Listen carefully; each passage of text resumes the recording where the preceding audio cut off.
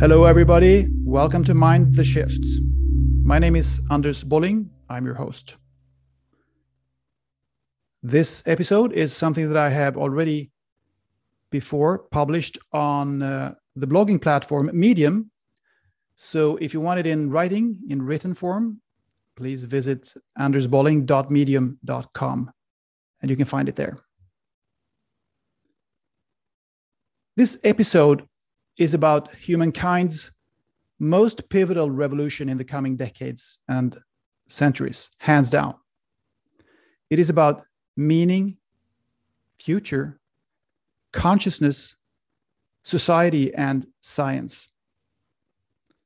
Its message is more important than anything I have ever conveyed before. Now, if that doesn't tell the viewer or listener much, which is understandable, I can say that this conclusion goes for most writers and communicators out there. Many feel an emptiness and a lack of purpose before the future. This sense of meaninglessness is basically derived from the dreamlike illusion of separation and death that we've been living in for thousands of years. We've tried to mitigate our fear of death and our feeling of loneliness through the idea that more physical assets or larger social or cultural capital can enhance the quality of life. There are no more land masses to discover on the planet anymore. No one empire or culture can conquer continents and replace the old with something new to give a sense of reset. Humanity is beginning to integrate. Everybody knows about everybody else. Cultures are merging. Technology develops relentlessly, but it is in itself neutral and can't contribute to any sense of context and meaning. Hence, we have a feeling of, and what now? Artificial intelligence, perhaps? Advanced biotechnology? Out in space? What is the purpose of all that we're doing? My answer, and the answer of ever more others, is that the next leap in our evolution will have to be inward. Possibly the most important leap so far. We can debate new tech, democracy, climate change, all we want, but in comparison with the exploratory journey into consciousness, all such topics pale. It is a journey that will bestow us with two revolutionary insights: that the essence of what is a human being does not die when the body dies, and that we are the creators of our own lives, because consciousness precedes matter. It is a journey that leads to freedom, and many scientists have already jumped on. Already during early childhood, and particularly when we begin school, we're taught that our intuitive experience of a lovingly magical and timeless world is naive and therefore wrong, even dangerous. Why? Because, quote unquote, there is no free lunch in this hard life. But if we're diligent enough to follow the rules of the millennia-old matrix that Homo sapiens has built up for herself, we might succeed anyway. We're conditioned to trust outer knowledge, work, follow the news, respect formal authorities, and do our duty at the ballot box. The general view on mental health is paradoxical. On the one hand, we're told it's good for us not to stress, but to take time off for ourselves once in a while. On the other hand, we're led to understand that this relaxation, this relief, is an exception, not real life. When we're discussing how to solve humanity's big problems, it often sounds as though we're speaking of, technical details. Democracy, systems, governing nations, borders, laws, regulations, enforcement, education. But where are the people? The only thing that's really going on here is that 7.8 billion human beings are here on the planet to experience, think, feel, and create. Why do we have to conceal this basic truth behind administrative smoke and mirrors? Could it be that those who have been in power have realized, or at least sensed, that they would lose that power if everybody understood that each and every one of us is a brilliant spark of the universe who creates its own terrestrial life. Because then there would, of course, be no need for any priests nor kings. It goes without saying that democracy is better than autocracy. It's one step towards freedom, but an elected elite is still an elite, an archaic residue from a materialist world order. Now, taking our next evolutionary step inward is not woo-woo. It is just as much science as what we define as science today. I mean, how could the sum total of human experience be anything else? In fact, this is all about ancient knowledge. But it's only in our time, I think, that it will be able to break through because it will be understood as science, which all knowledge is, of course. I mean, it's just that our culture has been wearing physicalist blinders. The idea that there is a sharp line between science and spirituality is just that, an idea, a pure mental construct. This imaginary border is such a false description of the state of affairs that it practically is a lie. But we have lived with this construct for so long that few even realize it's possible to question. By the way, every line that's been drawn between different scientific disciplines is also illusory. These lines probably had some purpose during the era of intense searching for detailed knowledge about the outer world. But today we've come so far that it's obvious for every trailblazer that we can get further only if we adopt a holistic view, if we see that everything is connected. Quantum physicists and astrophysicists have long tried to come up with a theory of everything. And nowadays, the notion that over 95% of the universe consists of so-called dark energy and dark matter, which we can't perceive with earthly senses or gauges in that notion is today mainstream. And Einstein's and Weil's daring idea about a unified field, which holds everything together in the universe, is part of today's theory building in physics. What then does this everything consist of? It may sound like a stupid question, but I think it needs to be answered to make it clear. It consists of every wave of energy, every particle, every drop of water, every human cell, every human being, every planet, every star, and every galaxy, and every parallel universe, if those exist. To psychology, these insights ought to be uncontroversial, but the scientific discipline that deals with our inner world is surprisingly entrenched in the materialist paradigm, which says that the brain is the source of and the explanation for everything we experience. Many psychologists use terms such as soul life without actually meaning what they say. They really mean neurological activity.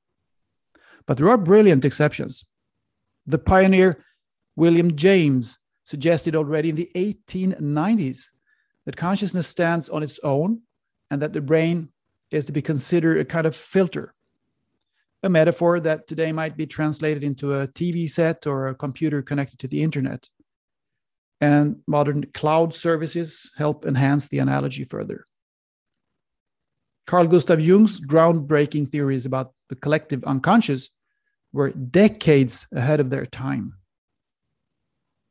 Etzel Cardenha, professor of psychology at Lund University in Sweden, gives this description of the state of play when it comes to how much we know about these things today.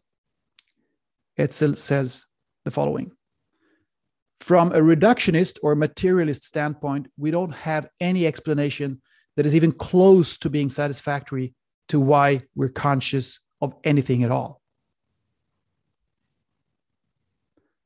In school, again, our children are told that we know this. That's what they hear. We know this. We know that the Big Bang occurred 13.8 billion years ago. We know, say the teachers, that life emerged in a primordial molecular soup where lightning struck, that humans are the result of an incredible long series of chance mutations in an originally simple primate, and that every emotion, thought, and memory are produced by neurons in the brain. But the truth is that this is what conventional science believes based on the signs and circumstances we have found and interpreted in the physical world so far. An explanatory model which accounts for non-physical processes, where things that don't seem to be connected are connected, which quantum physics tells us. Such a model can explain many things that are incomprehensible within a strictly materialist worldview. The core question here is to answer. The core question to answer here is what philosophers call the hard problem of consciousness. That is, where does consciousness arise, and why do we subjectively experience any phenomena at all? Other things that suddenly make sense with such a model are dreams, meaningful synchronicities, near-death experiences, out-of-body experiences, clairvoyance, telepathy, and telekinesis. In fact, even a seemingly trivial phenomenon, such as why things happen that nobody has predicted and why what everybody has predicted does not happen. Completely unexpected change of events are commonly explained by, simply ascertaining that there were too many factors to account for. But shouldn't we have become a little better at forecasting what's going to happen in this world, considering the giant leaps that science has taken? It appears that we haven't. Let us take a closer look at some contemporary findings that corrode that perceived line between science and spirituality.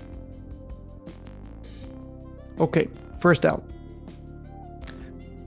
When medical science in the 1960s began to be able to resuscitate people who had suffered cardiac arrest, a portal was opened.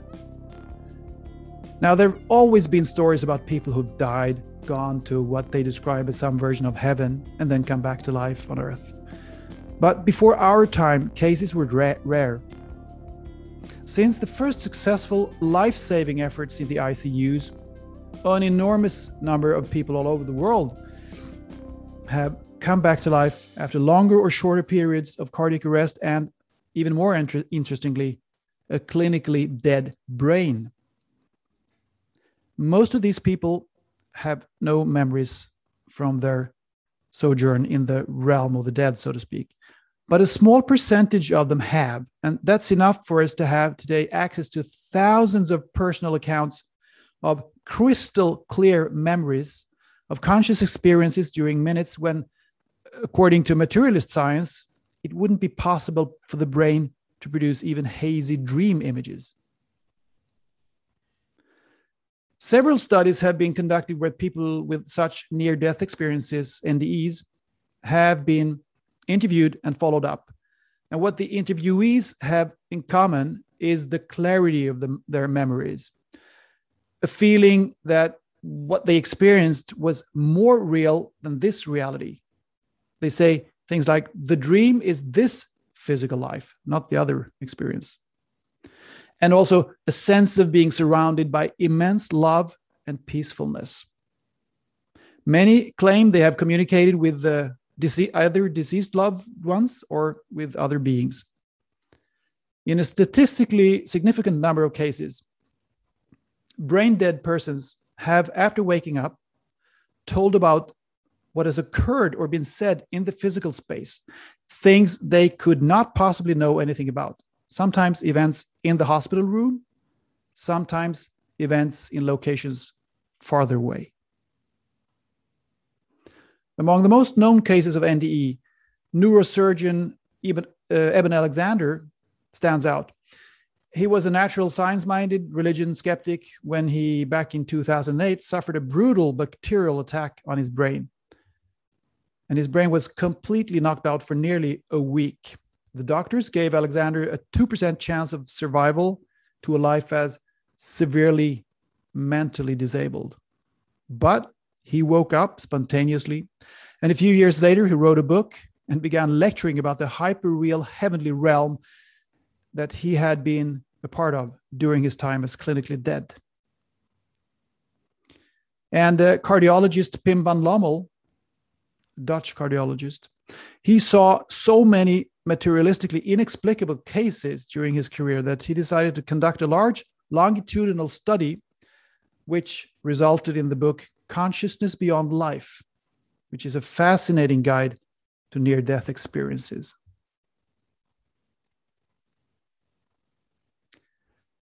Among research institutions, the University of Virginia is particularly worth mentioning. Its Division of Perceptual Studies has done research on the non-physical aspects of consciousness since the 1960s. The founder, Ian Stevenson, and his successor, Jim Tucker, have made great contributions to bridge the gap between science and spirituality.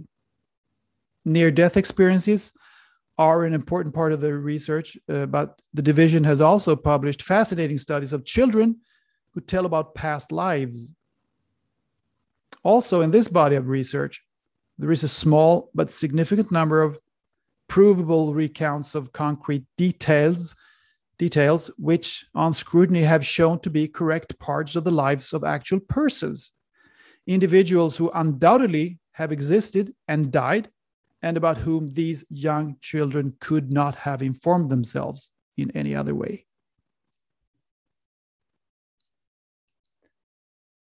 Another institution is the HeartMath Institute in Northern California. It conducts advanced studies on the intelligence of the heart. The physical heart is at least as important an organ as the brain for the interaction between the non-physical and the physical aspects of a human. The strongest magnetic field in the body is generated by the heart. It's a lot stronger than the brain's field. When you connect measuring instruments to subjects who get to look at a series of more or less emotionally strong images, it turns out that the heart's signals come 1.5 seconds before the brain's. But what's most astonishing is the following. The heart signals that it receives information about the emotionally challenging image up to 5 seconds before the computer randomly chooses to show the image on the screen. So the Institute says the following. There is compelling evidence to suggest that the physical heart is coupled to a field of information that is not bound by the classical limits of time and space. Let me say that again. There is compelling evidence to suggest that the physical heart is coupled to a field of information that is not bound by the classical limits of time and space. That's pretty heavy, in my view. Phenomena like telepathy, telekinesis, clairvoyance, precognition, and remote viewing are in line with what quantum physics tells us about non-local impact and the notion of a unified field also. These days, even parapsychologists speak of time as something relative, something malleable, and that we, on some energy level, are in constant contact with what we call the future and what we call the past. Most of us have, in fact, experienced at least some aspect of what's normally labeled as supernatural, like powerful hunches, deeply meaningful coincidences, or dreams that later show to come true. Thus, we are co-creators. We're not victims of circumstances beyond our control. Another thing to mention in this context is the so-called placebo effect. I think it is severely underrated. The research on it ought to be dynamite. In many double-blind studies, more than 30% of the patients who have been given a sugar pill get better just by virtue of their conviction that they've been given the effective drug. When it comes to pain-killing drugs, the placebo effect is close to 60%. Now, what neural activity in the brain could possibly achieve this if the body were merely a randomly assembled flesh robot? In practice, almost all of us know from our own experience that the placebo effect works. I mean, when you're in love, your body feels healthier than ever. And when you're in agony, you feel pain in your stomach and head, or worse. Psychosomatic diseases is an established concept, and yet the placebo effect is still, quote unquote, a mystery to medical science. I mean, that wouldn't make any sense if it were not for the materialist model that is still the standard. In the second part of this essay, in the next episode, I will both look back into history and gaze forward into the future. I will talk about why we are stuck in this science-spirituality dichotomy, and I will talk about what dramatic changes might await our species. Thank you. Bye.